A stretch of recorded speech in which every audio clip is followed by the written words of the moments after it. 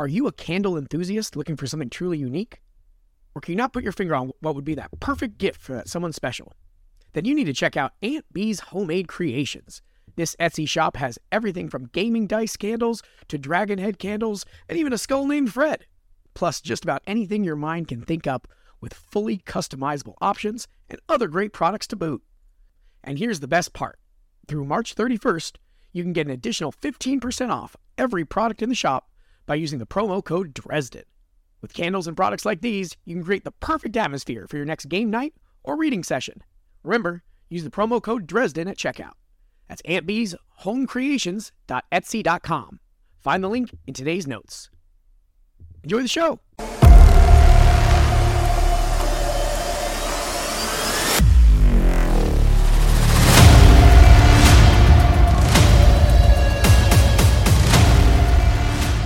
Hi, everybody. I'm Josh. And I am Alyssa. And we're back with today's episode of The Podcast is on Fire. And it wasn't my fault. A spoiler-free run-through where we dig into the good, the great, and the problematic of the Dresden Files series by Jim Butcher. On today's episode, we have part 2 of Book 3, Grave Peril. Going chapters 7 through 12 of Grave Peril. Released in 2001 by Jim Butcher. Right. So, how are we doing today, Liz? Oh, fabulous, my friend. Fabulous. Oh, goody. Got my eyes dilated at the eye doctor's office, so everything is really bright and really blurry. So this will be fun. Or you're a red court vampire with your eyes dilating as your disgusting inner body pokes through your flesh mask. I mean, have you seen how pale I am? I have once or twice. It's not pretty, folks. It's not pretty. I'm a faint of heart. Yes, when your mother tells you, ooh, Alyssa, you might need to get a tan. You know you're pale. Oh, goodness gracious. Another good, quick 6 chapters here. Nothing too crazy happens, but it's certainly interesting. We run into another couple of baddies, and we meet another, I wouldn't call her necessarily a bad guy in this first chapter here, but she's certainly not a buddy to Mr. Dresden. No. As we get on through that.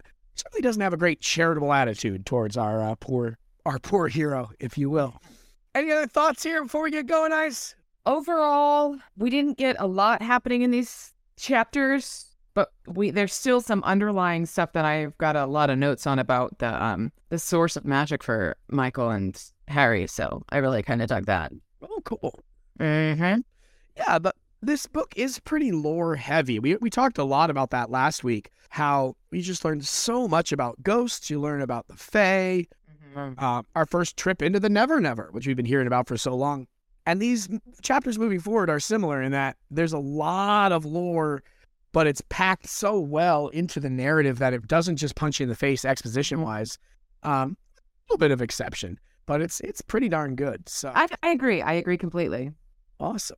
All right. So chapter 7 has predicted the boys got busted at the end of last week. Michael says, I can't believe we're in jail. Which is great. Harry runs down the list of charges here, disturbing the peace and trespassing. Also goes through the list of the tickets and citations he has a handful of in his pocket for the Blue Beetle. He says he's going to lose his license. Well, the best one is the illegal parking. He got a parking ticket on top of everything else. The cops are rushing after them, as we saw, right? They blew past the cops. So there's now flashing black and white chasing them down as they get to the hospital.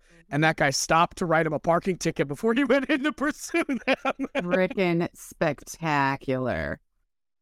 Absolutely spectacular. Next time they'll just have to call a cab. Right. Peril. So, obviously, Michael understands the situation, that it's not the cops' fault, and what are they supposed to do? And then Harry's pissed, and he kicks the metal bars with his unshoed foot, and hurts and hurts his foot. Yes, of course. But it's very very Harry thing to do. Of course. There's a good line in there about how God never gives you more than your shoulders can bear, that we'll talk about as we get towards the end. Another great line that I love here didn't make my favorites of the week, but they're, Harry's trying to figure out when they're going to get out, and Michael says, I don't know, I've never been bailed out of jail before. You'd be a better judge. Hey, what's that supposed to mean? Mm-hmm. Oh, which is great. Yes. Really, that whole exchange there where, Michael says that his wife's not going to be happy, and clearly from the look on Harry's face here, we realize that this isn't going to go well for Harry. And he says, yeah, well, all we can do is face what comes and have faith, right? Basically throwing Michael's words from a second ago back in his face. And Michael says, I'll say a prayer to St. Jude. Catholics are weird, and I say that as a Recovering Catholic. A recovering Catholic, culturally Catholic. But different saints do different things. You request the intercession of the saints. Yeah. The saints basically have a red phone to God. It's sort of like, you're going up the chain of command. They each have a specialty. Exactly. I thought St. Jude was children. No, he may also be, but he's lost causes. God. Which might be why St. Jude does the God. cancer Oh, God. case, which is awful. That's awful. Oh, my. But St. Jude's is lost cause. I remember our grandma used to say, St. Anthony, please come down. Something is lost and can't be found. St. Anthony is is the patron saint of lost things. Yes. The lost causes is St. Jude, which is a pretty deep album cut of him telling Michael, saying, yeah, Harry, good luck with my wife. Yeah, that is very, very true. It's just a fun, deep Catholic joke there. But they're hanging out, and they're obviously in jail. And we do see, and I guess this is where we learn Michael's full name, capital N. And boy, does she use it with some authority here. A woman in a roomy dress and heavy cardigan, her arms folded over her 7th or 8th month of pregnancy is how they describe her. And she says, Michael Joseph Patrick Carpenter. She put some stank on it. Oh, yeah. Great way to describe it. This is what comes of taking up with bad company. Hello, Angel. Don't you hello, Angel me. You have any idea what I had to go through to get a babysitter, get the money together, and then get the sword back for you? Which is great. And then Harry just needs to keep his mouth shut and never knows how to. Yes. And, she says that it's been 5 years since they've spoken to each other, and the good Lord willing, it'll be 5 more before she'll have to put up with his idiocy again. Which is pretty on point. Oh, it's great. This is kind of cartoonish, the way it's written with the, but I'll have you know, but I got her, like all of Harry's lines here kind of buffoonish. Well, but it's very much, he has no leg to stand on. And this is the Catholic mama. She probably has 80 billion children, and she's used to scolding children. And in this case, Harry's he's a recalcitrant child. Oh, absolutely. I don't think it was inappropriate the way she was acting. It's more just like, but I'll have you know, like stuff that just doesn't, that's not how these conversations go. You're getting chewed out by a lady. You might, try to get a word in edgewise. It didn't. That's what he's trying to do, I think. Oh yeah. It just felt kind of fake and forced. I think it's hard to write that sort of thing too. Oh, absolutely. Absolutely. It wasn't, not really a complaint. I was listening to it again today as we, as we prep for the podcast, and on the audiobook, it falls so flat. Yeah. Written down, I think it comes off a lot better, but the audiobook is it, reading how it's written. You know what I mean? So in my brain, I liked it better. It was just one of those parts. Like I said, James Marsters does a phenomenal job, and he gets better and better each book. Maybe that could have been a performance issue there, but this exchange just comes off really poorly to me in the audiobook. I don't know. Like I said, not a huge moment, not like an actual complaint. It was more just me being a recalcitrant child at this point. Like, man, I wanted a better storytelling. There's one really good line in here that almost made it into my quotes of the week, but where she says, if you ever get my Michael into trouble so deep that he can't come home to his family, I will make you sorry for it. And tears that had nothing to do with weakness made her eyes bright for a moment. Charity is a badass. Yeah. In her own way. She, like you said, she has 1,700 children. She's coming downtown, in the middle of the night, gets the sword back, and Susan makes a comment about that later. She almost went down the clerk's throat to get the sword back because she knows what it means to Michael. He's a cool character, and a cool character that doesn't like Harry isn't something new to us by any means. But I like that's her character introduction. I really liked it. Is great. Her introduction. Absolutely. Really good stuff. Shortly after, we get Susan coming in to bail Harry out. And she says, oh, they're a beautiful couple. And Harry says, oh, they got off to a good start. How's that? He rescued her from a fire-breathing dragon. I love that. Which is great. She says the same thing that Lissy said last week, where she wants Michael's story. I actually wrote down about that. Susan is my witch's familiar. She wanted to know about Michael. She thinks he's a sleeping Arthurian knight. So Susan and I are homies. Simpatico, for sure. And yes, witch's familiars are supposed to be cats or animals, but necessarily. In this case, have to be. She's my girl. Isn't Salem I know he's a cat now, but he wasn't always. And he's Sabrina's familiar. There you go. That doesn't necessarily hurt your argument that they should be cats, but he's also not really a cat. He's just a cat-shaped dude right now. That's true. The dumb reference I make all the time from the first TV show, the TGIF one. Sabrina, a teenage witch. He talked about how when given the ultimate power, one of the things he would do is change the name of Friday to Phrygia. So I say Phrygia all the time. Because again, a deep cut, Josh. It is so dumb. So dumb when I talk about Phrygia. Because I say like Tuesday. I'm among my many, many deep... Why am I single? It's so weird. Either way. They talk about... they give us some background on Michael here, which is good. And certainly...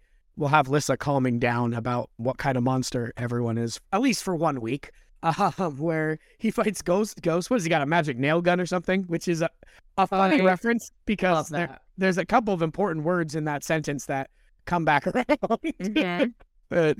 A bit of a fun back and forth about righteous versus self-righteous. It's just a fun exchange there. But we learn a little bit more about Amarachius. Somebody was fucking right. Yes, you were. This is 2 books in a row. He named his sword. How very Freudian of him.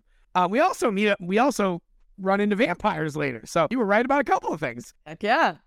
So he named his sword. How very Freudian of him. And he said, but it's important. He believes it's one of 3 weapons given by God to mankind. 3 swords. Each of them has a nail that's supposed to be from the cross, capital C, worked into the design.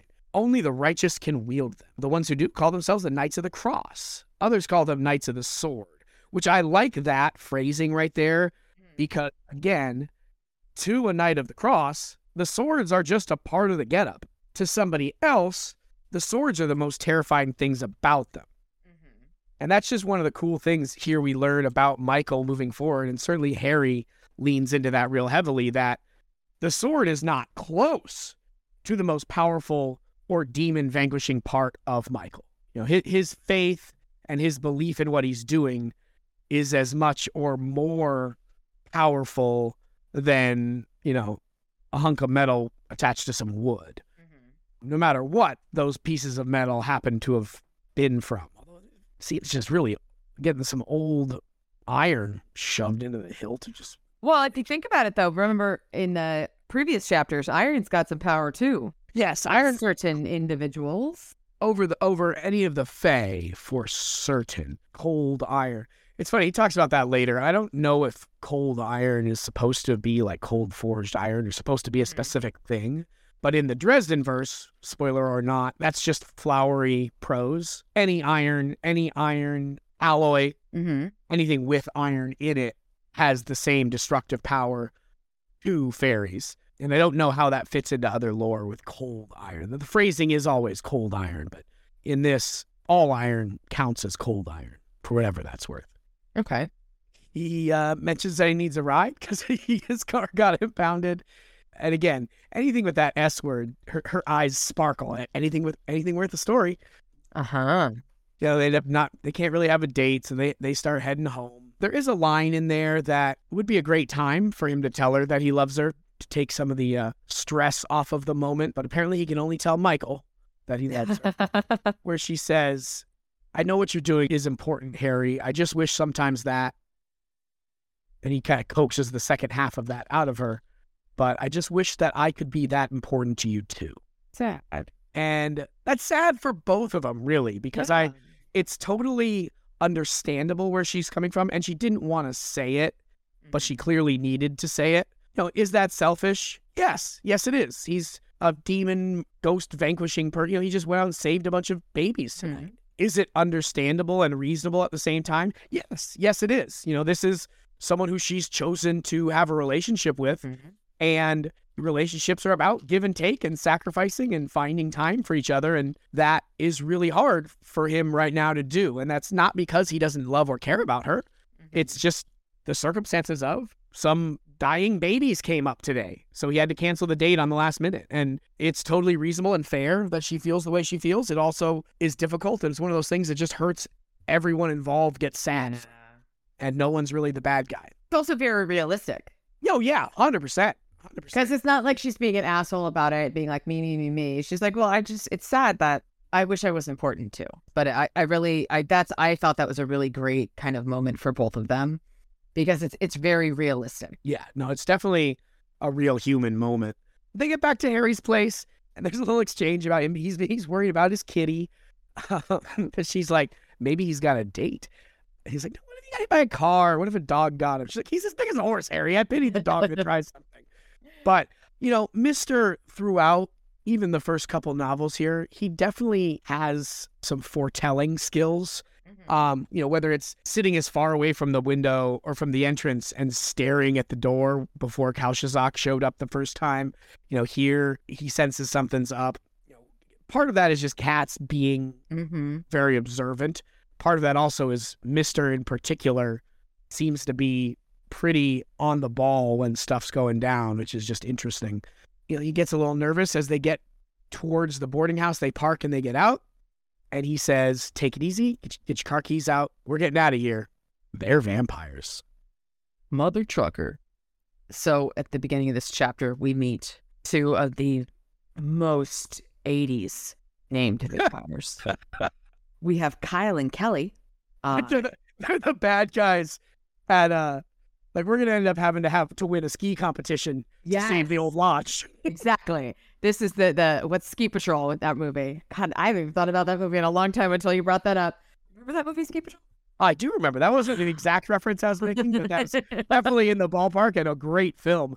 I wonder if that's on any streaming. We're going to have to look that up after. Do you think I'm not actively looking that up? Oh, good. But the references to our childhood in this podcast are freaking amazing. Okay, so we meet Kyle and Kelly, and, from Bayside High. They introduce themselves as members of the Red Court, the vampire court of whatever. But they're dressed in tennis whites, which is the most weird fucking outfit for a vampire. Usually you think of vampires in dark colors and burgundies and purples and long flowing, and they're dressed in tennis whites. And Kyle says, we were just on our way to a game of doubles. So it is available. It's streaming on Showtime, by the way. So I'm going to watch that very soon. I might be watching that tonight. One of my buddies from high school, he's getting married this May, actually, Brad. His name is Brad, but his nickname was Stanley. Clearly one of those nicknames that's longer than their actual name. So to this day, we call him Stanley. And I'm almost positive it's from this movie where somebody came up with it, but that's amazing. There you go. But yeah, it's on Showtime, streaming. Wow. A little insight into our childhood for any listeners who are interested. Okay. So, Kyle and Kelly are going to the game of vampire doubles, and Kelly is also on a diet, Blood Light. I heard the Blood Light, yeah. I laughed out loud at that one. Oh my goodness. And yeah, the tennis whites, though, it's just ridiculous. But, in this moment, Harry's kind of reminding us of what we know about vampires. He's telling Susan, watch out, be careful, don't let them lick you. And she's like, lick? Because if you recall, with Bianca, her saliva was some kind of addictive narcotic. And Kyle says, we're not here for your blood. Bullshit. And Harry tells him, whatever you're selling, I don't want any. And then Kyle says that they are, that denying Bianca's invitation could have grave consequences. Harry feels like he's being threatened, and he says, keep it up, and there's going to be a greasy spot right about where you're standing. And then Kyle says, understand that I am only pointing out the potential hazards of a diplomatic incident between the vampire court and the council. Whoops, that changed things. I hesitated, then lowered the blasting rod. Is this court business? Official business. The vampire court extends a formal invitation to Harry Dresden, wizard, as the local representative of the White Council of Wizards, to attend the reception, blah, blah, blah, blah, blah. The reason I wanted to read that is, remember when Morgan says his name, he says all of his names. Every other time people say his first and last name together, they say all of his names. Very rarely do we just hear Harry Dresden. Because the vampires haven't gotten those They names. don't get his full name. No, but that was just kind of a note that I thought was interesting. Just because we've learned about how important names are and all of that. And we learned all of Michael's names in this chunk as well. But, he's getting invited to this fancy dancy party, and Harry says, okay, you can bring me the invitation. And we learn a little bit more about the lore. Kyle starts stepping forward, as does Kelly. He's like, no, not her, just you. And Kyle says, well, aren't we the little lawyer, Mr. Dresden? Look, Sparky, you're the herald. You should know the accords as well as I do. You've licensed to deliver and receive messages and to have safe passage granted to you as so long as you don't start any trouble. I waved the tip of my rod toward the girl beside him. She doesn't. And she's not obligated to keep the peace either. Let's just say I'd rather we all walked away from this. And they're both hissing and getting their hackles up. But this tells us that Harry has a very good understanding of the lore and the accord, the rules, probably because he pushes them a little. And, he gets the invitation and he's like, okay, y'all are done. They won't leave. And so he ventas servitas them, and wind whips up, and he says, as the wind faded, I sagged, wearied by the effort of moving that much air, and watched the vampires gather their wits and blink their eyes clear. Their perfect tennis whites were stained. Their beautiful complexions were mussed. And best of all, their flawless hair was standing up in every which way. This was his fuck off with magic, and I loved it. It was just very much a get out of here. Get out of here. Okay, fine. I'm going to screw all the things that you find important up. And I love that. I just thought it was fantastic. And then they head inside.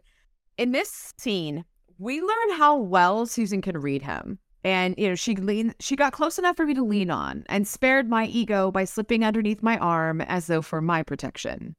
Are you all right? Tired. I've been working too hard tonight. Must have gotten out of shape. Can you walk? I gave her a smile that probably looked strained and started walking towards the stairs leading down to my apartment.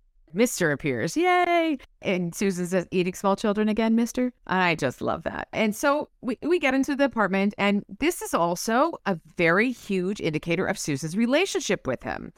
She knows the routine. She knows how to do everything in the apartment. And she says, could you get the candles? I groaned for an answer, and she sniffed. Big baby, you just want to see me walk around in the skirt. Guilty, I said. She quirked a smile at me and went to the fireplace. She added a few logs to it from the old tin hod and then stirred the embers with a poker until licks of flame came up. Susan had to bend down far over the fire to thrust a long candlestick's tip down into the small flames. The orange light curved around the lean muscles of her legs in a fashion I found positively fascinating, even as wearied as I was. Susan rose with the lighted candle in her hand and cast a smirk at me. You're staring, Harry. She lit several candles on the mantel from the first and then opened the white envelope. So she knows how to she knows how to restart the fire. She knows how you have to light the candles. She does this. She's done this before.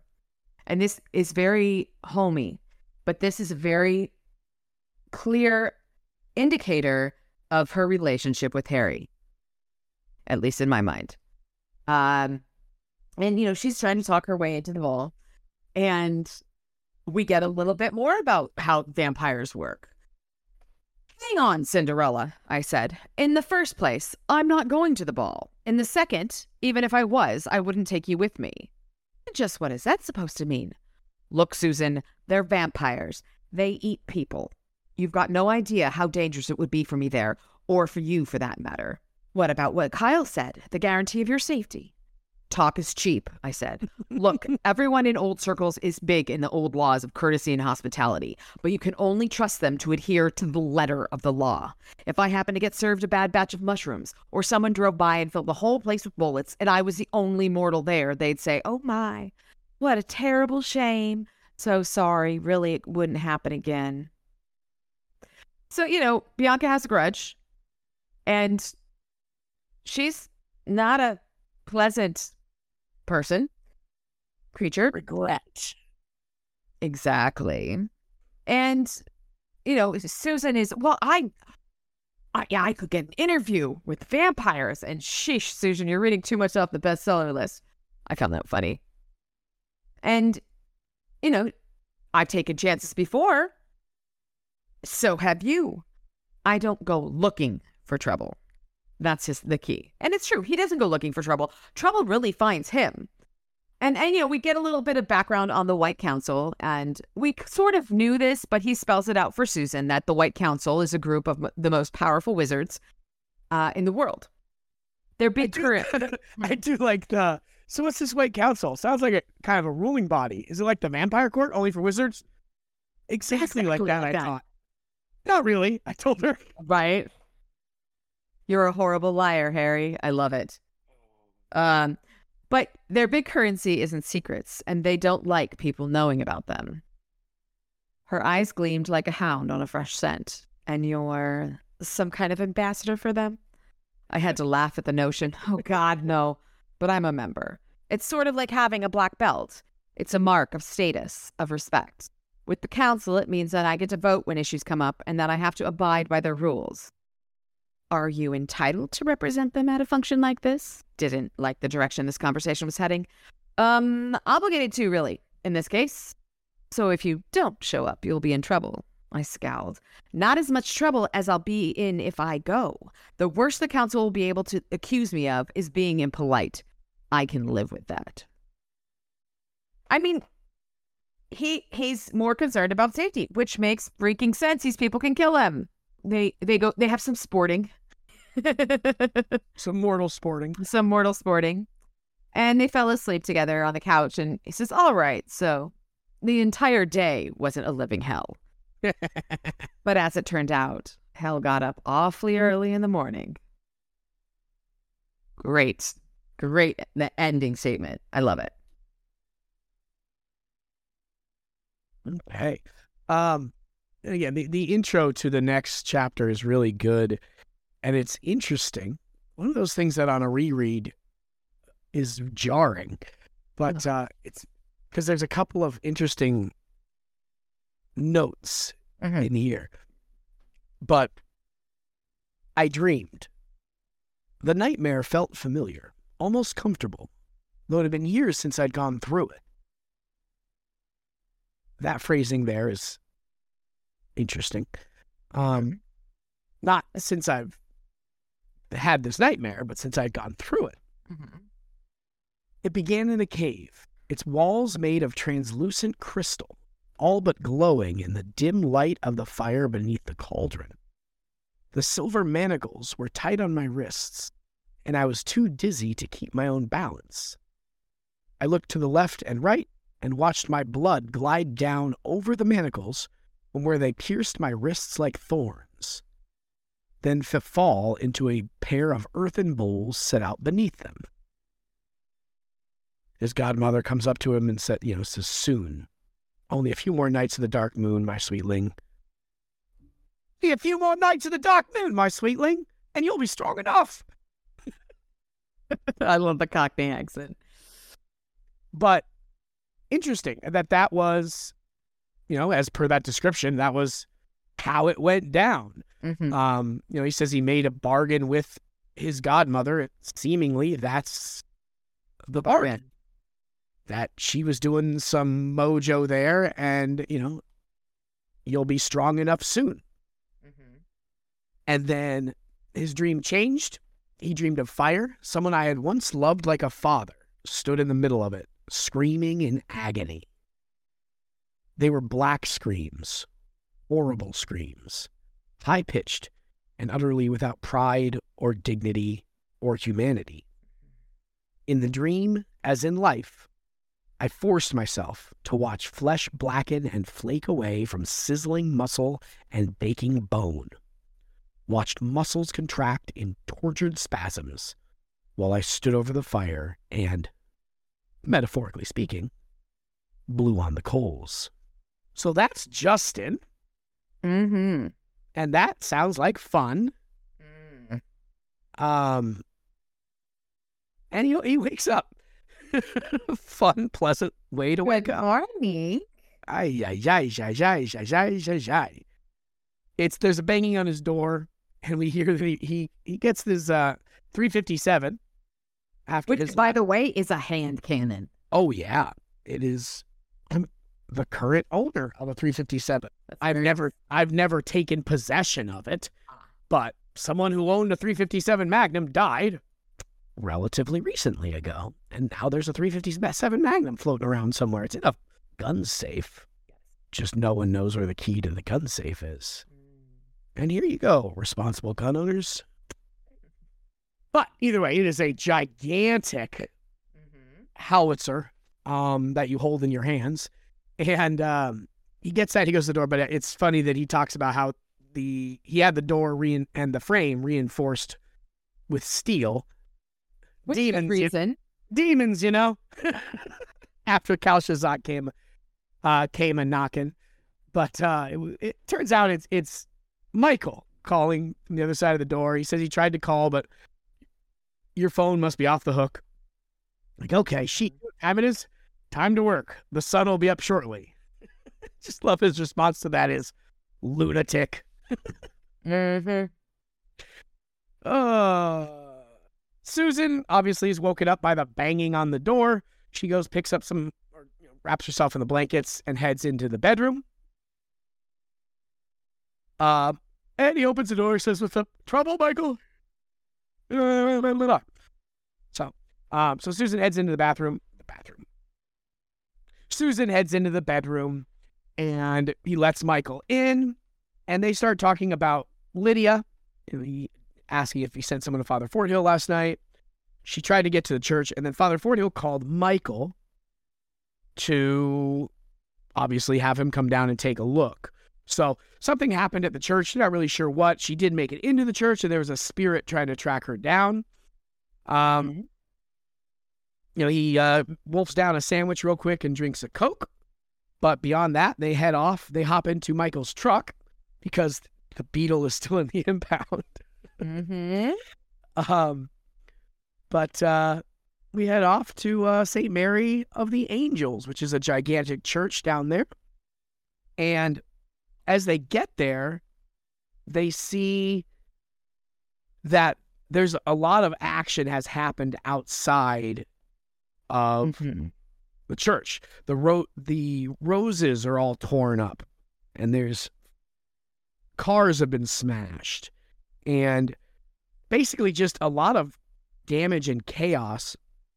And one of the things he mentions, that I love is when he's looking through the roses that are torn up, there's no blood from the thorns, and there's no footprints in the earth. So Michael assumes it's a ghost, and Harry says, I hope not, because ghosts can, they can do small things. They can stack books, and they can, they can drown a baby or choke out a baby in their own kind of spot. But being able to go through a parking lot and just tear shit up means this ghost is either really powerful or, I guess that's really the only thing it could possibly mean. So, very interesting. We meet Father Forthill, a graying man of slight build and only medium stature. We don't find out what size titties he's got. We don't know. We don't know much about how sexual he is, but which is weird. It is someone who answered the door in a dress. I don't know. But we don't get a whole lot of physical characterization beyond that, which is fine and normal and reasonable. Just, again, stark relief from the descriptions of every woman we meet. But Michael and him embrace. They kiss each other on the cheeks. He does shake Harry's hand, and we learn a little piece of their background where Harry dressed as a professional wizard. I've never had anyone ask me to bless a 5-gallon drum into holy water before, which seems like a no-brainer when you're fighting ghouls and vampires. Right? Harry's just ahead of the curve here. Michael says that, Harry, you're keeping secrets. And it's a good line where he's like, contrary to what Charity thinks, like, I don't come running to you every time there's an issue. Mm-hmm. Again, Fort Hill tries to do the conversion thing to Harry, which is what it is. And then they go through, and he gives them the description of what happened with Lydia. She came over there before sunset, said she needed help, and he gave her a change of clothes, a sandwich, some soup, whatever, and she was eating, and put her in the spare cot in the back. And that's when the spirit started to kind of make noise and bang and throw stuff around outside. And so he went and he prayed with her. He read from the, read her from the gospel, and there was just howling outside and the windows were shaking, and she went to sleep. But at one point he came back and checked on her, and she was gone. So she just decided to jet for one reason or another. Mm-hmm. Luckily she still has the talisman. We're not really sure what's going on with that. But again, this spirit on consecrated ground is able to move stuff around and to be a problem and be a presence powerful enough for her to be shook by it and run outside. So it's definitely problematic. Michael brings up that he doesn't like Bob again. We get that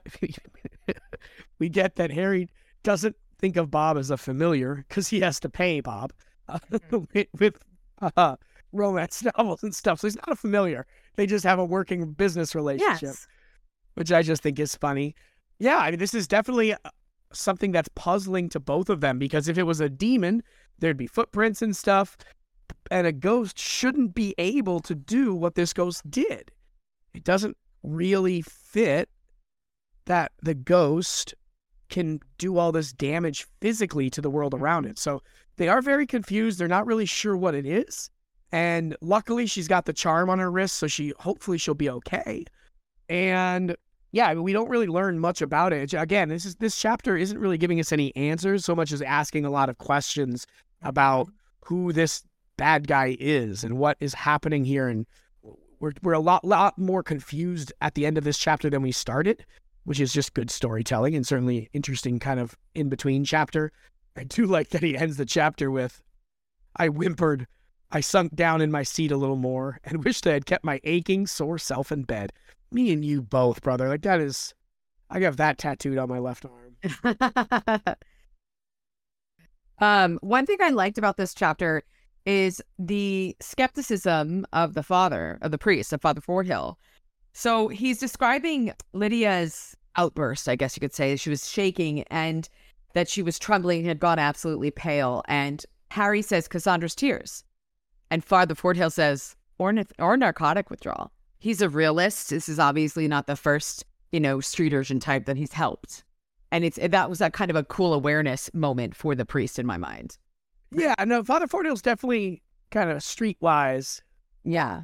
And there's another thing that I'll bring up at the end, because I've got a whole thing. It goes throughout this portion of the book where I really, there's some stuff that is cool about the elements of the story, I guess you could call it. But Father Fort Hill's an interesting character. And I do also like how the father is constantly trying to convert Dresden. And he says, Mr. Dresden, I would not wish to encounter this outside of a church without seeking God's help in the matter. I jerked a thumb at Michael. I did seek God's help. Heck, is one night of the cross not enough? I could always put out the bat signal for the other two, which is total foreshadowing, I feel like, that there's going to be 2 other nights of the cross that we're going to encounter. Well, didn't he mention that in that conversation with Susan?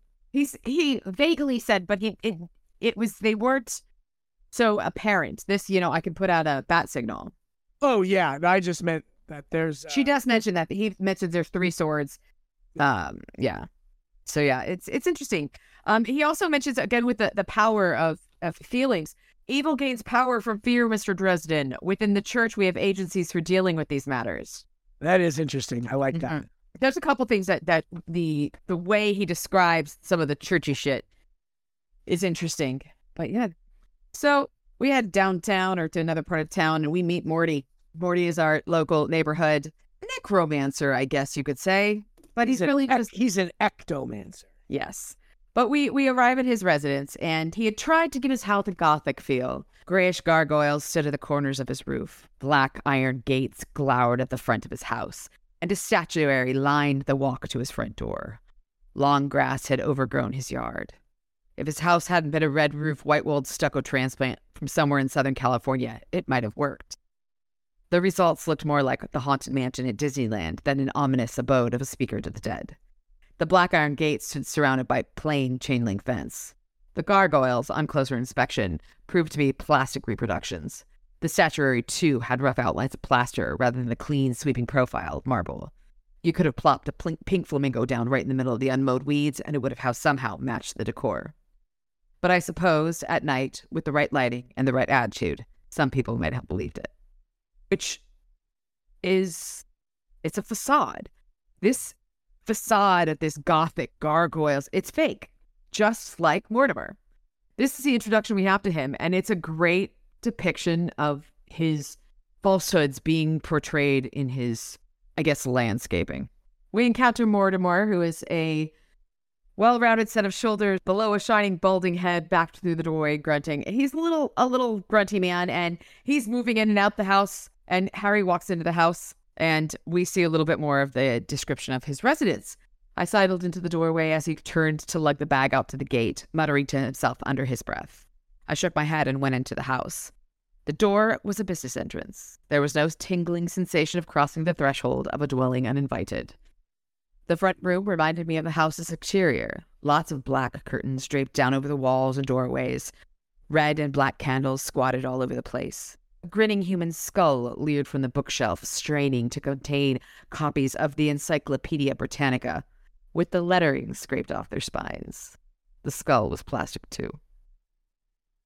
It's just, this man is trying to create this ominous look, and it's all fake. It's all fucking fake. Tells us a lot about Morty. And so, Harry sits at the table. A little man came back in, wiping out his face with a bandana handkerchief, sweating and panting. "Shut the door," I said. "We need to talk, Morty." He squealed and whirled around. You, he stammered. "Dresden, what are you doing here?" He was so oblivious that he came in. He didn't see Harry come in. It's crazy. And he moves with the energy of a spooked cat. His business shirt is stained beneath his arms. And he says, "Look, Dresden, I told you guys before, I get the rules, right? I haven't been doing anything you guys talked about." This is where, the White Council did something out. Send someone out. Morty was a con man. Let me tell you something, Morty. I feel like Morty needs another voice. His accent may change, I'm just telling you. Let me tell you something, Morty. When I come into the place and don't say a thing except, "Let's talk," and the first thing I hear is, "I didn't do it," it makes me think that person I'm talking to must have done something. You know what I'm saying? Well, then this is the statement that made me think he needs a different voice. "No way, man. Look, I got nothing to do with it. What's been going on? Not my fault. None of my business, man." Little Long Island action there. So Morty knows something's going down. And he says, "Oh, look, Mr. Dresden, my sister got sick. See, I'm just going to help her." He's leaving town in a hurry. And he says, "Sit down, Morty. I'd like to, but I got a cab coming." And he ventas servitas him again. The door slams. Great trick. "Sit down now, Morty. I've got a few questions. Now, if you cut the crap, you'll make your cab. And if not," I left the words hanging. One thing about intimidation is that people can always think up something worse that you could do to them than you can, if you leave their imagination some room to play. So he's using silence, or perhaps the lack of words, to instill fear. And this is a technique he uses a lot. Oh, yeah. But it's right, like that. Letting them figure out, letting them fill in the blanks. Well, and that's also, I took a course on interview and interrogation, and one of the things that they teach you is just let them talk. Let them talk. And I mean, in my professional world, that makes a lot of sense, because I deal with grieving people. I'm not going to cut them off and talk over them. I'm just going to let them talk. And a lot of the time you get information that you didn't know you needed, you didn't know was out there. So it's a great investigative technique. It's a great interrogation technique. we learned a little bit about Morty's past. And Harry says, 20 years ago, you were a pretty damn good investigator. Sensitivity to spiritual energies and apparitions, ghosts, what we call an ectomancer in the business. He says, that was a long time ago. And now what? You run seances for people? So we've got a little bit more information here about Morty. He's a con. He runs seances. He says, I provide a legitimate service to people in need. No, you play on their grief to take them for all that you can. You don't believe that you're doing right, Morty, deep down. You can justify it any way you want, but you don't like what you're doing. If you did, your powers wouldn't have faded like they have. Remember, we're dealing with the loop Guru. We were talking about that having faith in yourself also triggers these powers. So that's an interesting kind of moment there. Because remember, we had Harry losing all of his powers because he just didn't have faith in himself, it seemed like. So, he's like, we've got shit going on here. In the past 2 weeks, the spooks have been going mad. You can see the trouble they've caused. And Morty says, yeah, I hear things. You and the Knight of the Sword have been covering the worst of it. What else has been happening, Morty? I'm getting a little cranky, losing sleep, so keep it short and simple. I don't know, he said sullen. I've lost my powers, remember? But you hear things, Morty. You've still got some sources in the Never Never. Why are you leaving town? You said you read all my books. Did you read They Shall Rise? Glanced over it. End of the world type stuff. I figured you'd been talking to the wrong kind of spirits too much. And this is our big kind of baddie reveal. Then you read my theory on the barrier between our world and the Never Never. That it's slowly being torn away. And you think it's falling to pieces now. Morty, that wall has been there since the dawn of time. I don't think it's going to collapse now. Wall? He said the word with a sneer. More like saran wrap, wizard. Like Jell-O. It bends and wiggles and stirs. He rubbed his palms on his thighs, shivering. And it's falling now. Look around you, he shouted. Good God, wizard. The past 2 weeks, the water's been waggling back and forth like a hook at a dockworkers convention. Why the hell do you think all of these ghosts have been rising? You're saying that this instability has been making it easier for ghosts to cross over from the Never Never? And easier to form bigger, strong ghosts when people die. You think you got some pissed off ghosts now? Wait until some honor student on her way out of the South Side with a college scholarship gets popped by accident in a gang shootout. Wait until some poor sap who got AIDS from a blood transfusion breathes his last. Bigger, badder ghosts. Super ghosts. That's what you're talking about. New generation of viruses is coming too. Things are going to hell all over. Eventually that border's going to get thin enough to spit through. And you'll have more problems with demons attack than gang violence. So basically, the wall is coming down. There's turbulence. And the wall. And Morty says, you don't know what it's like, Dresden, to speak things that exist in the past and in the future as well, as in the now.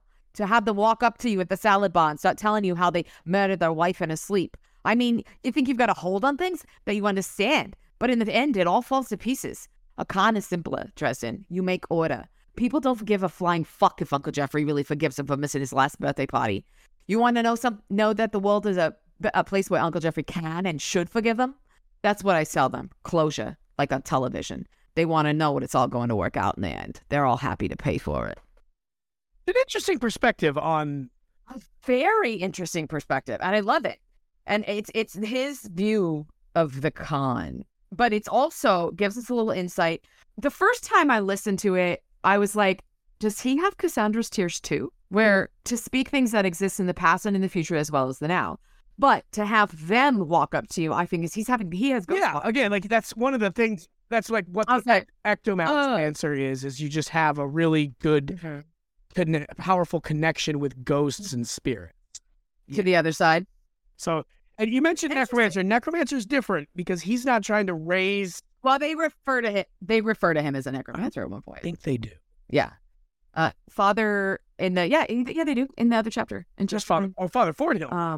But Father Fordhill doesn't know what he's talking about. Well, yes, but... No, that's fair. I just didn't remember that. Just because they're very different skill sets.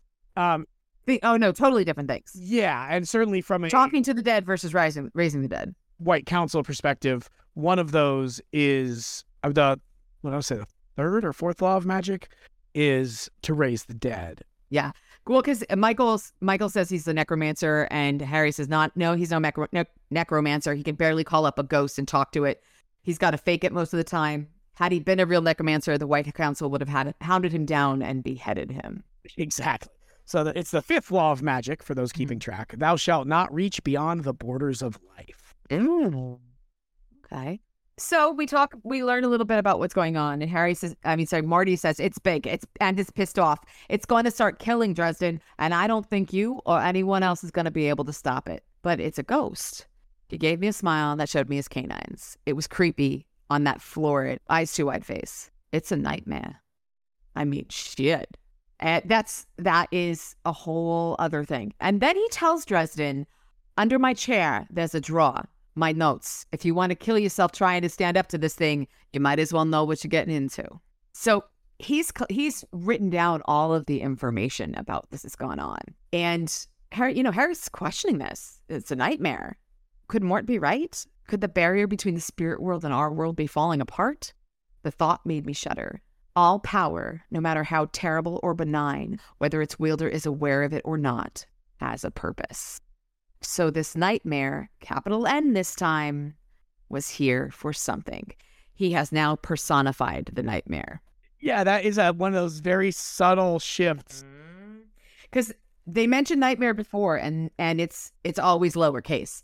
And then this is the nightmare was here. Yeah, this isn't a nightmare. This is the nightmare. Yes, 100%. And it's some spooky shit. It's great though. Fabulous. I wondered what it wanted, wondered what it would do, and worried that all too soon I would find out. I just love he's some great chapter endings. He truly, truly does. Yeah, really, really good stuff. So he ends up having to take a cab back to his home, and he just starts to kind of flip through the journals, and an unmarked car sat in his driveway with two nondescript men inside. And it turns out it's Detective Rudolph and Rudy! It's Rudy and Detective Sergeant John Stalling. So just a fun exchange. He's like, hey, what's up? Get in the car. Am I under arrest? And I do like just the juxtaposition here of how Stallings treats Harry and how Rudolph treats Harry. Very true. Just a lot of fun. How you doing, John? What brings you out today? Murph wanted us to ask you down to a scene. Hope you got time. He's got the books in his hands. He's like, can it wait? And then Rudolph says, the lieutenant says she wants you down there now. So you get your ass down there now. That's just some... Whatever. I just like... But it's a juxtaposition between the self-importance of a cop and someone who understands human nature and is, hey, would you mind coming down? Yeah, exactly. I also like where he gives Rudolph a look and then rolls his eyes. Like very clearly, like, it's a good cop, bad cop thing, but in this case, it's not done for like the cop's benefit. It's just, shut the fuck up, Rudy. Rudolph's just a fucking idiot. He's just being annoying. I do like the lieutenant says she wants you down there, so you get down there. It was just kind of funny. But she says it's personal. Obviously, that means Harry's coming, immediately. Yeah, because this girl's in trouble. And he says, it's Mickey Malone. Dead? You better come see for yourself. I don't like that because he's not dead. Yeah. And you would have said no. I think they don't know what you better come see. What's going on? Oh, exactly. But is he dead? He would say no. Yeah, that's true. But you better come see for yourself. You know what I mean? Like there would be he would answer in the negative there just so he's not worried that this guy's dead, right? Yeah. It just seems weird. No, that totally makes sense. Yeah, he's obviously a little frustrated because he's losing time. You only have until sunset, to study before it's time to go to Woik. Mm-hmm. Let's go to Woik. He talks about how, special investigations is kind of his bread and butter. So obviously he's not really going to be able to turn this down. Mm-hmm. But he hops in the car. They're heading over there and he's kind of like half sleeping, lounging in the back. He opens an eye and sees Rudolph scowling at him in the mirror. He half smiled back and closed his eyes again. Mm-hmm. It's like a teenage boy response to things. Yeah, exactly. Just, the cop is being a dick, so he's just going to be annoying right back in his face. They get to the house and he gets this uneasy feeling. He says he gets like prickly and he goes and he finds a dead cat in the bushes, which in and of itself, cats die sometimes. Outdoor cats die all the time. But it doesn't make sense that he would have felt a draw to this. But clearly somebody did this. The way way the cat's dead, yeah. Yeah, the neck was snapped. This wasn't random. The cat got bit by a coyote or something. This cat got its neck snapped by, some creature. Something. Something. Capital. Something. Dun, dun. But there's also a bunch of other dead animals in the same area, which suggests, something nefarious was sitting here just popping dead creatures, which, to be fair, could have been a cat, except that the cat got its neck broken. But this is exactly what a cat would do, just be bored and sit there and kill stuff, which is why I love cats. One of nature's great predators, the common house cat. Actually, truly, house cats are like incredible. And by predators, I mean they kill for fun. They get very human sometimes. White. But, so, he's looking at this and he realizes, again, just something happened. There's some power here with all these dead creatures. He ends up deciding to start heading in, and he asks if Mrs. Malone is around. Can come invite him in. There's just an interesting back and forth where Rudolph calls him a fucking showboat, and Stallings says, "Hang on, kid, let the man work. We've both seen what he can do." And this line bothers me a lot, not from a poor writing or poor characterization standpoint, but from a poor being Rudolph standpoint, where he says, "I haven't seen shit that can't be explained," Rudolph growled, but he stayed put. Those two lines back to back, meaning he has seen shit that can't be explained. He's saying he hasn't because he's a douchebag. He literally was standing next to him when he blasted a hole in the wall in book 2. He saw it all. So he's just a liar. Yeah. He's just being a piece of shit, being annoying, stamping his feet. But also, he stays put. He doesn't get in the way. He doesn't fuck with what he's trying to do. So it's just interesting. But Stallings comes over and sees all the dead animals, and he's just trying to, what the fuck did this? He's like, it might take me a second to find out, but where's Mickey? Inside. Well then, let's go. So we get a little bit of a description of the house, and Harry says that it was a home. Rudolph is giving him a hard time for needing an invitation, and fucking Count Dracula. Who are you, Count Dracula? Is Dracula still in Eastern Europe? Last time we checked. I love that. I have no problem with that complaint. Again, that's absolutely how I would respond. What the fuck's wrong with you, bro? Rudy is actually pretty reasonable. Sometimes he's just a little prick. It's just funny. Totally. Again, there's some interesting characterization in this novel in particular for Rudy that may or may not fit long term. I'm intrigued by getting your thoughts on him as we go. I don't like him right now. Okay, so Harry says, look, homes, places that people live in and love and have built a life in a kind of power of their own. If a bunch of strangers had been trooping in and out all day, I wouldn't have any trouble with the threshold, but you're not. You guys are friends. Like Murphy has said, this one is personal. Stallings frowned.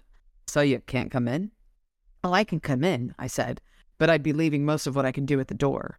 The threshold would mess with me being able to work any forces in this house. We learned about threshold magic with Kalshikok, whatever his name is.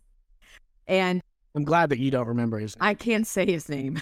No, that's good for all of us. So I can't say his name 3 times? Yes, you can't call upon him.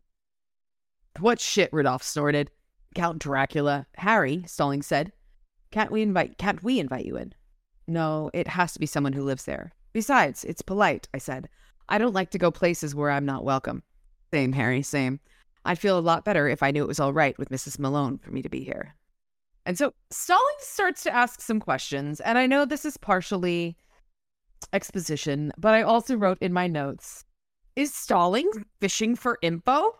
It's one of those good exposition conversations, It really is. It's it's not him being like, well, what would a wizard say in this scenario? It's like, wait, why not, man? I just walked in. Why can't you? It's just again, a typical. This is a conversational explanation. Yeah, like you were talking about in way back with our good dog Toot Toot, where this is just how this conversation would go in real life. It's very much a, oh no, I could come in, but there's a because of this and all that, And even better, Rudolph reacting the way he reacts is also very realistic. You know what I mean? It really is. It's a great scene where you get some characterization, you get some exposition, and it's all bound together really neatly. And I love that exchange right there is one of my favorites in these 6 chapters. Well, and the other thing that, because I was like, is Stallings fishing for information? But the thing is also, he's a detective. Exactly. Curious. That's his job. Yeah. He wants to know the deets. He says, so you can't do some magic inside a house unless someone asks you in? Not a house, I said. A home. There's a difference. So what about Victor Sell's place? I hear you took him on, right? Great little retcon here. I shook my head. He screwed up his threshold. He was running a business out of it, using the place for dark ceremonies. It wasn't a home anymore. So you can't mess with anything on its home turf. So Sorry. I just that's a common term in comic books specifically, but really in a lot of lore. But it's a big thing in comic books. We call it a retcon, which is retroactive continuity, where explanations. They explain how things work on the back end, basically. Like, oh no, that wasn't a mistake. Like, especially in a book like this where you're introducing new lore every single novel. Sometimes the new lore will contradict with the old lore. So what you do is you just hand wave the old stuff and say, oh no, it was actually da da da da da. So in this case, no, he was doing business out of his home, which again makes sense and it's fine, but it definitely was something jarring. And I think we may have even mentioned it in this podcast where he talks about homestead law, or, is how he refers to threshold. Yeah, the threshold magic. Yeah, but he refers to it as homestead law in Stormfront. But I referred to it as threshold, and he may have also called it that. But just there was definitely some fuzziness with what we know now, and this just kind of hand waves that away. Like, no, Victor Sells was doing business, so it wasn't a home anymore. And really, he didn't even really have to say that because the lake house was never a home. It was it was a beach house. So they didn't really need to do that. But I just like that is kind of a good little retcon there, which is good stuff. It also brings us back to that first novel, which is good. So you can't mess with anything on its own turf. Can't mess with mortals. No, monsters don't get a threshold. Why not? How the hell should I know? I said. They just don't. I can't know everything. Guess so, Stalling said. And after a minute, he nodded. Sure, I see what you mean. So it shuts you down. Not completely, but it's like a lot harder to do anything. Like wearing a lead suit. That's why vampires have to keep out. Other nasties like that. If you give them that much of a handicap, they have troubles just staying alive, much less using any freaky powers. Stallings shook his head. This magic crap. I never would have believed it before I came here. I still have trouble with it. Yeah? That's good. Means you aren't running into it too much. Could be changing. Last couple of days, we've had some people go missing. Bums, street people, folks some of the cops and the detectives know. It's all rumor so far. And people like that, they can just be gone from the next day. But since I started working SI, stuff like that makes me nervous. Which is great. He's such a sharp cop. Not as sharp as Carmichael would have been, but still pretty good. Nobody's sharp as Carmichael. R.I.P. But, and Harry's thinking about, well, we've got the fucking vampires all coming in town for a party. Shit. He says, I didn't want to stick the cops on her for no reason. I'm pretty sure Bianca had the resources to send them back at me. And she could probably make it look like I'd done something to deserve it, too. Besides that, in the circles of the supernatural community, an old world code of conduct still rules. When you have a problem, you settle it face to face within the circle. You don't bring in the cops and other mortals as weapons. They're the nuclear missiles of the supernatural world. Makes sense. Yeah, and he says... It doesn't. It's very interesting. But he talks about how, and mortals are going to kill both the supernaturals. Both guys are scary, so if you ace both of them, you ace both of them and sleep better at night. So we've got, that's good lore, kind of good information that we're getting about history and background, and it all falls in so well here. And then we meet Sonia Malone. She is described very in-depth, not sexualized, because she's an older lady, thankfully. And or because he's doing a better job of it. It could be. Could be either one. And she says, Mr. Dresden, Mickey told me you saved his life last year. I coughed and looked down, though I guess it was true, technically, and I still didn't see it that way. We all did everything we could, ma'am. Your husband was very brave. And, so she invites him in. She says, if you can help my Mickey, please come in. I invite you. Very specific. And so we learned that he was up late the night before. Sometimes he couldn't sleep and he didn't get to bed till late. She got up early and let him sleep in. And then she can't talk about it. She can't say what happened. And that, she's a cop's wife. She'd probably seen a lot, dealt with a lot. So that says a lot. And Karen is there. And we get a ridiculous description of Karen. She doesn't look like somebody who would stand with her feet planted, putting tiny silver bullets into an oncoming freight train of a Luke-Garou either. But she was. Just, this description of her, though, is actually, the rest of it is good. He likes to talk about how weak and frail she looks, which always bothers me. But Karen looked up at me from her 5'0" in height. Her blue eyes, normally clear and bright, looked sunken. She'd shoved her golden hair under a baseball cap and wore jeans and a white t-shirt. Her shoulder harness wrinkled the cotton around the shoulder where her sidearm hung. Lines stood out like cracks in a sun-baked field around her mouth. Her eyes. "Hi, Harry," she said. Her voice was too quiet, gruff. "Hiya, Murph. You don't look so good." She tried to smile. It looked ghastly. I didn't know who else to call. So we're shown Mickey. Mickey is handcuffed to the bed, and he is a, quote, helter-skelter with a helter-skelter gleam of madness. His fingernails are crusted with his own blood. He's covered in scratches, and he's panting and grinning. And Harry could smell sweat and urine in the room. Gross. He turned his head toward me, and his eyes widened. He sucked in a breath and threw back his head in a long falsetto-pitched scream like a coyote's. Then he started laughing and rocking back and forth, jerking on the steel restraints, making the bed shake in a steady, squeaking rhythm. "Sonia called this morning," Murphy said in toneless. She'd locked herself into her closet and had a cellular. We got her right before Mickey was finished breaking down the closet door. "She called the cops?" "No. She called me. Said she didn't want them to see Mickey like this, that it would ruin him." I shook my head. "Damn, brave lady. And he's been like this ever since?" "Yeah, he was just crazy mean, screaming and spitting and biting. Hasn't said a word, just animal noises." She asks what happened to him. And Harry's like, "You better give me a minute to find out." And she keeps asking, pushing and pushing. And he's like, "I don't know." And she snaps at him. And she leaves the room. Yeah, this is one of those... Before she leaves the room, she says, "Harry, I swear, if you can't help him." Her voice caught in her throat and tears sparkled in her eyes. "He's one of mine, damn it." That bothers me because I don't think she would be like that. I think she would go cold. She wouldn't go tears in her eyes. She would go cold. She would be angry. "He's one of ours. He's one of mine." Yeah, that's all scene.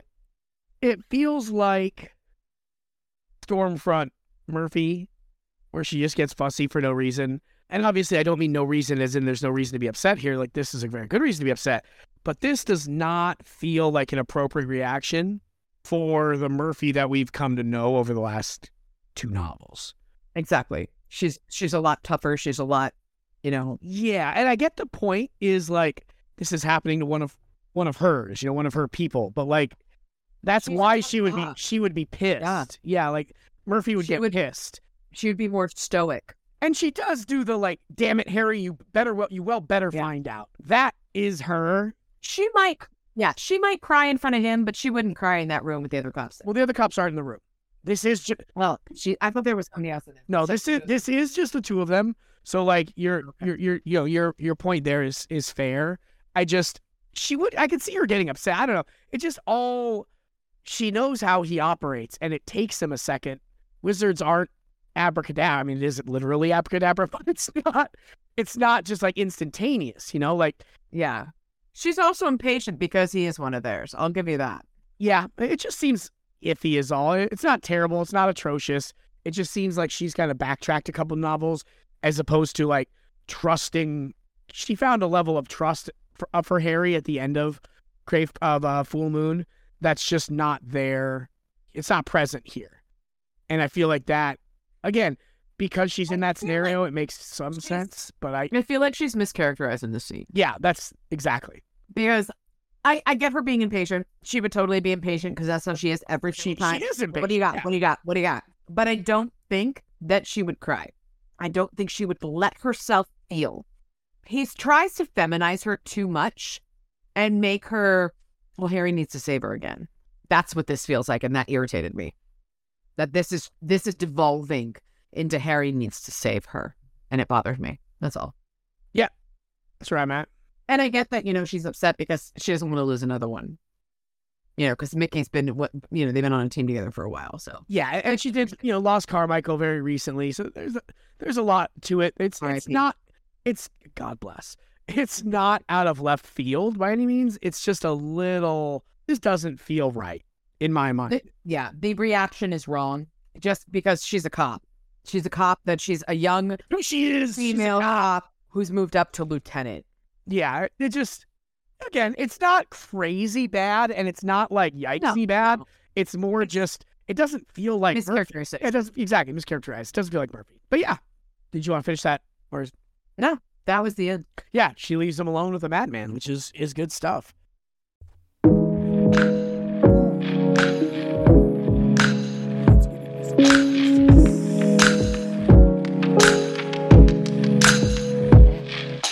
So that was but it seems like a quick couple of chapters here. And again, not a ton happens, but there's a bunch of chunky lore bites in here that are really good. Do you have any quick analysis, thoughts, questions coming out the chute? Okay. Not really quick, but. All right. So I've said this on multiple occasions, but in this chunk of chapters, the power of words. Okay, words and will. I've talked about this before. Words and will. We're literally doing a podcast on books. I know the power of words is very evident here, Ice. But in the lore, power of words and will. Yes. Okay, and so the first introduction we get is Charity's power of words and will. Because her love and faith and devotion to her husband, that power of the words, the things she says, she's, it's almost like she has her own incantations when she's snarling, quote, at Harry. My husband is engaged in many important activities, which dubiously term your help. But it's when you're around that he seems to come back covered in blood. But it's just, it's her strength and her power. I'll have you know that if you ever get my Michael into trouble so deep that he can't come home to his family, I will make you sorry for it. That's a threat, but I believe it also felt like an incantation. And it's just such a strong, that power of will, her power of will. Okay. And then our next indication of power of will and word is with Father Forthill. Is that his name? Father Forthill? Forthill, yeah. Forthill. In chapter 9, we have a lot of the power of will when all of the shit's going down at the church and the father is saying prayers and his incantations, his spells. When he tells us everything that's going on outside is that he's chanting spells. It's the gospel. I began to compel it by the holy word, and it went quite mad. Yeah, his spell book was just edited by King James. Mm-hmm, exactly. And there's a couple other indications where, I talked about evil gains power from fear, where that's the emotions and things like that. But the other thing in that same paragraph, he says, but spreading word of it to everyone, even to all of the brethren would accomplish nothing but to frighten many people and to make the enemy that much more able to do harm. The power of words is frightening. The power and that he's using the power of words in kind of the opposite way, where he's not giving the bad guy power because those words are being taken away. We get the power coming from the sign of the cross, but again, it's the power of words. It's all of this, where all of these prayers are the power of words. Words and will together is so important. We've heard that. But even at one point, Michael says, "Faith, Harry, God has a way of seeing to it that things fall into place." And remember, last week, we compared faith to will, spells to prayers. And that's very much where Michael is a powerful wizard with his great faith. And I really liked that in these chapters, where it was something that I just kept coming back to, like the power of words, the power of will. The prayer is a spell. The incantations are a spell in their way. Yeah, no, that's really interesting. I like it. Again, it goes back to what we were talking about last week of the faith magic is just a different type of magic. It's will and words directed with power. Mm-hmm. Well, that's great. Well, and then we also have words and bringing things into being with Morty talking about the past, the present, and the future, hearing from ghosts, The future was interesting there. What ghosts know about the future? Yeah, because he does mention the future, and it's kind of like, and with the power of language again, with Nightmare, the capitalization of nightmare, which was great. Mm-hmm. Yeah. And there's just, again, it's the way that, I mean, yes, he's an author, so he's got an understanding of language, but the manipulation of language and the use of the similes. You know, we're comparing prayer to magical incantations, and I fucking love it. I think it's fantastic. Oh, it's great. I mean, and it's again not super overt, but it's very clearly what's happening, and I like that angle.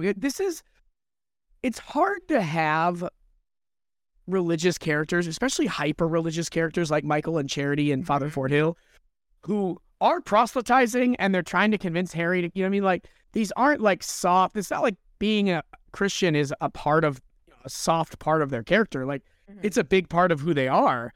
Yeah. And it's at the forefront, and it's still done. Presumably he's a Christian. I think he's a Baptist, somebody was saying, but like, Butcher himself. Oh, but okay. Having these characters be overtly Christian and not have it feel over the top and annoying, if that makes sense. And I totally get it. Totally as an over the top annoying atheist, like it. I unabashedly love Michael Carpenter. He's one of my favorite characters, and he doesn't get less this way. You know what I mean? Like, This is who he is, and I love him. And so to weave that, you know, thread that needle there where it's not overbearing. I don't know if that's a fair. Like I said, I realize I'm coming at this from my perspective here is very different than certainly the target audience of a Michael Carpenter fan, right? But I love the guy. Just there's definitely something there about like your faith being powerful and a part of who you are, but it doesn't need to be all of who you are. You know, I mean, yes. That doesn't make it less important. That doesn't make it less powerful. But he's a good man, not because he's religious, but he's a good man and he's very religious, and he's a very good Catholic because he's a good man. If that all fits together without me sounding too, inappropriate to any. No. I think that I think that he is a Catholic, but he is also a good man, and those things don't always go hand in hand. Correct. Yeah. And, I'm not just saying just Catholics. I'm saying anyone who is extremely religious. And it's just very much. I understand exactly what you mean. Yeah. Yeah. In this day and age, that's just something that is, and in many days and ages. But you can find me a day and age when that wasn't true. Seriously. But that's the thing where it's his morality is part of who he is. It's not completely reliant on scripture. Yeah. His faith isn't. He doesn't wield his faith like a weapon against Harry. He wields his faith as a weapon against the bad guys. Yeah. Which is an interesting balance there. Oh, the other thing I with the will of words and will, having Sonia invite him in is another example of words and will and power, which I thought, yeah, absolutely, it's just everywhere. Just popped into my head. Yeah, there's a lot. I mean, are you done with that thought there? Yeah, no, I totally am. Sorry, it just popped in my head. Oh no, it's just a perfect segue into one of my notes here, which is more about thresholds. The growing lore we have. Where's simpatico? I'm telling you. The growing lore we have around threshold magic and the power of homes and the power of, the words obviously matter, and her accepting him into her home is incredibly powerful and important. But at the end of the day there, it's, the home has a power, this family and love, and like it's again, just a really cool, it's not new, certainly not new, right? I mean, when you see thresholds in every piece of vampire lore in the history of vampire stories, but it's attaching that to every kind of every school of magic. I loved it. Is just a cool. Why would it only apply to vampires? That makes a lot less sense from a lore perspective than it applying to everything. So I thought that was really good. Yeah. And a very cool way to go about it. We learned about a whole new school of magic, ectomancy. We don't learn a ton about it, but we just learned that it exists and that there's certain people. Sounds like he talks to dead people. Exactly. Which is. Sorry. Fair enough. I mean, Yeah, which I like that. That's funny. The beyond that though, just more. Who knows? But those books might come up. Hopefully, we'll have some good information for our bumbling hero coming through here. But some interesting stuff about the dead animals. I thought that was interesting. Again, without knowing too much about why the dead animals are dead and doing their thing, it's still very interesting. Well, the thing with the dead animals that actually it not necessarily piqued my interest, but made me think about, like in the Satanic Panic time, the 80s and 90s, where anything that happened, it was always those Satanist kids. There's always a cult involved and things like that. That kind of made me think of that, which was interesting that wasn't involved here, which I liked that, because that would have been so cliche and it would have been appropriate, timing wise, early 2000s. But I liked it because it was just like, oh, nobody said it was cult, not even the cops. Oh yeah, they didn't even go there. That's funny. No, didn't even touch it. That would have been so easy. Yeah, for sure. Yeah, it would have been super easy, and I really liked that they didn't go there. Cool. Yeah. But yeah, those are my. Yeah, no, that was great. Usuals. Beyond that, I wanted to touch real briefly on where he calls her Charity. Harry calls her Charity, and she corrects him, Mrs. Carpenter. Don't fuck with her. Well, don't fuck with her, but also that is... He's not using her whole name. He's not, but I just found that to be very interesting, especially based on a lot of the conversations we've had around this podcast with the meaning of honorifics and names. Oh, that's a good point. And she gets mad at Harry for calling her Charity. It doesn't mean a lot yet. It may not, and again, I don't mean that yet as in like, ooh, I just spoiler alert. No, it's just, based on our conversation last week, I felt the need to point that out. I like it. And just, again, interesting. If only that, it's interesting. It's certainly... It's the demand for the honorific. Exactly. Like Marcone. Like Harry with Marcone. Like, Sir Obvious. Sir Obvious is my favorite version of that. Yes.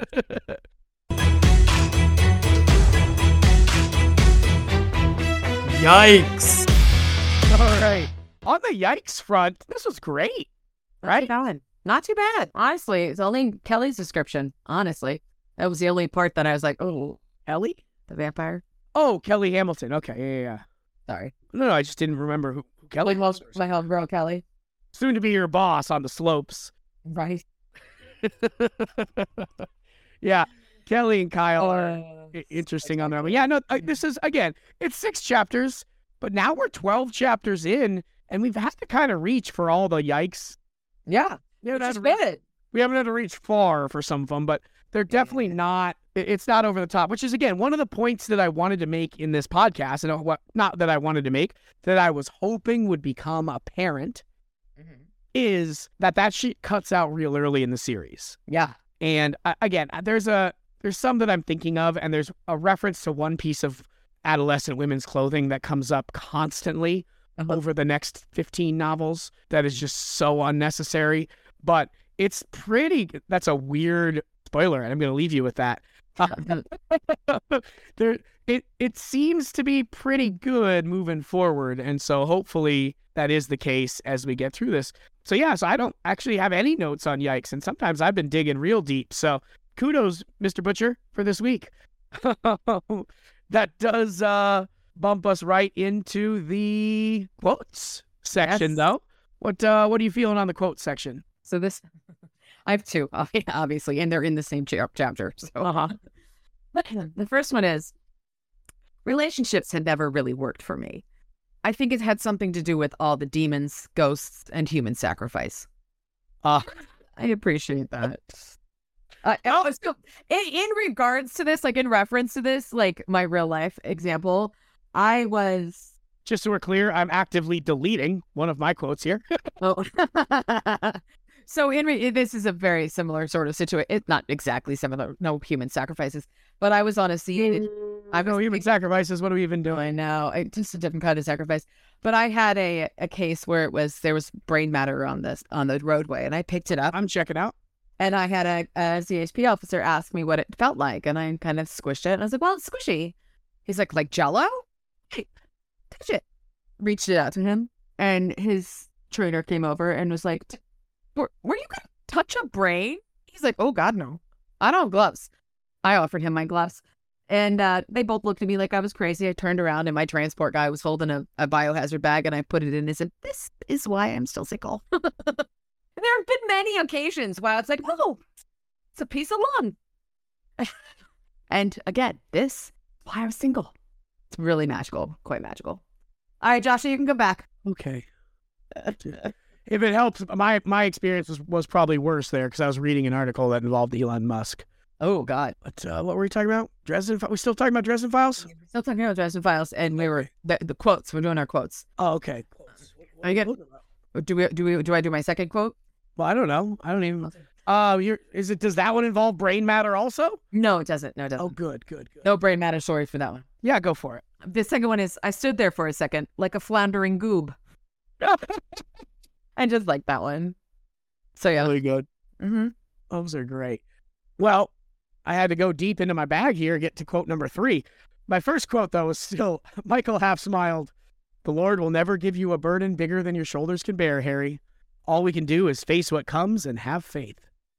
Which is the quote that he throws back in Michael's face about charity a few lines later. But then I gave him a sour glance. I need to get myself some bigger shoulders then. Someone in accounting must have made a mistake. I love that. Someone in accounting. Exactly. I love it. Though I did also love the magic nail gun quote. The magic nail gun was good. I also had the first half of your relationships never worked out. The married thing. Oh, sometimes I look at it and feel like someone from a Dickens novel, standing outside in the cold and staring in at Christmas dinner, and then into yours. But I'll go another one. You already referenced it, but it was too good to only say once on the podcast. Uh-huh. Vampires on a diet? Susan murmured beneath her breath. Yeah, I said back. Make hers a bloodlight. Just love it. Again, that they're in a life or death situation here, and they're just joking about dumb shit. Yeah, but it's them. It's very much how those characters have developed, and I love it. Exactly. So, good stuff. That's all I have on the quotes here. We're blasting through hour number 3 of the podcast today. How are you looking on? Did you get yourself a crackpot theory this week, or how we feel? I don't have a crackpot theory. I still feel like there might be something to do with Knights Templar and Mr. Michael Carpenter. Okay. Fair enough. Which, I mean, little bit there. I mean, Susan and I, though, Susan is my portraying me in the story here. The avatar. The sleeping Arthurian knight is pretty spectacular. Because, that's the thing where it's like, he's got some knight vibes. He chose poorly and all that. But fantastic. Absolutely fantastic. Good shit. Heck yeah. All right. So, again, I mean, even though you're not adding new ones, I mean, we got to go back and credit where credit's due here because we did get vampires. Mm-hmm. And we did get the rust-covered. Yes. Spike was something spooky, a nail from the capital C crucifixion. Mm-hmm. So, all good stuff. And yeah, beyond that, I mean, again, just a good, nice, relatively concise, but just a great chunk. Yeah. Lot of really good lore mixed in there. I mean, I've really, really appreciated this, this set here of chapters. Yeah, so, it was good. Awesome. Well, beyond that, again, just our end of podcast reminder that we do have social medias and you guys should be our social media friends. And life is good. So thank you guys so much. We're coming at you next week. I think 6 chapters has worked out pretty well so far as pace wise, and also just happens to end us in relatively good spots. Although this week I would have loved to squeeze one more chapter in. But we're going to go 6 chapters again. So we'll finish up with chapter 18 next week. Chapter 18. So we get another 3 each. And this week, interestingly enough, yours seemed to be a little bit shorter than mine. Yeah. We go back and forth. Balance. I was just commenting on it last week. It was just funny. But some really good stuff comes up here. We learned some good lore about some good stuff that I don't want to spoil. So I'm excited. And beyond that, I mean, just about good to get out of here. Any parting thoughts, pearls of wisdom, disgusting anecdotes that I can go grab a refill for? No, I'm curious to see what Susan has to say about things in a couple chapters. Seriously, like she's just like nosy. She's nosy bitch. She wants to know everything that's going on, and it's just like, oh my god, girl, same. Yeah, and she's validating my crackpot theories. I'm fully on board with her. He is good people. I like as her. well. So a little bit different from you, but it's all good. Good stuff. Well, thank you guys so much. Yeah, good stuff. Keep them coming, guys. We appreciate having you. Keep spreading the word about more than just us. Spread the word about Dresden Files. But if we happen to, get thrown in there at the tail end of the sentence, all the better for it. I said, just the conversation I'm having with IRL friends that had never read the series until I said, oh, we're doing a podcast, and so they picked it up, is really cool. That's awesome. Beyond Alyssa, just finding people that it's a cool series. And like I said, it's getting way less yikesy. It's getting less yikesy all the time. It's exciting stuff. So hopefully it stays that way as we get through it. But I'm delighted to have this opportunity. So thank you guys so much. I will see you guys next week. I'll see you next Tuesday, Lissy. I'll see them on Sunday. But by see, I mean I don't see. Yeah, I gotcha. Talking at a blank computer screen, but a blank computer screen with one of the coolest people I know on the other end of it. So life is good. Beyond that, I appreciate y'all, and I can't wait to keep digging into this and some consequential shit's about to happen. So I have been Josh. And I am Alyssa. And the podcast is on fire. And it wasn't my fault.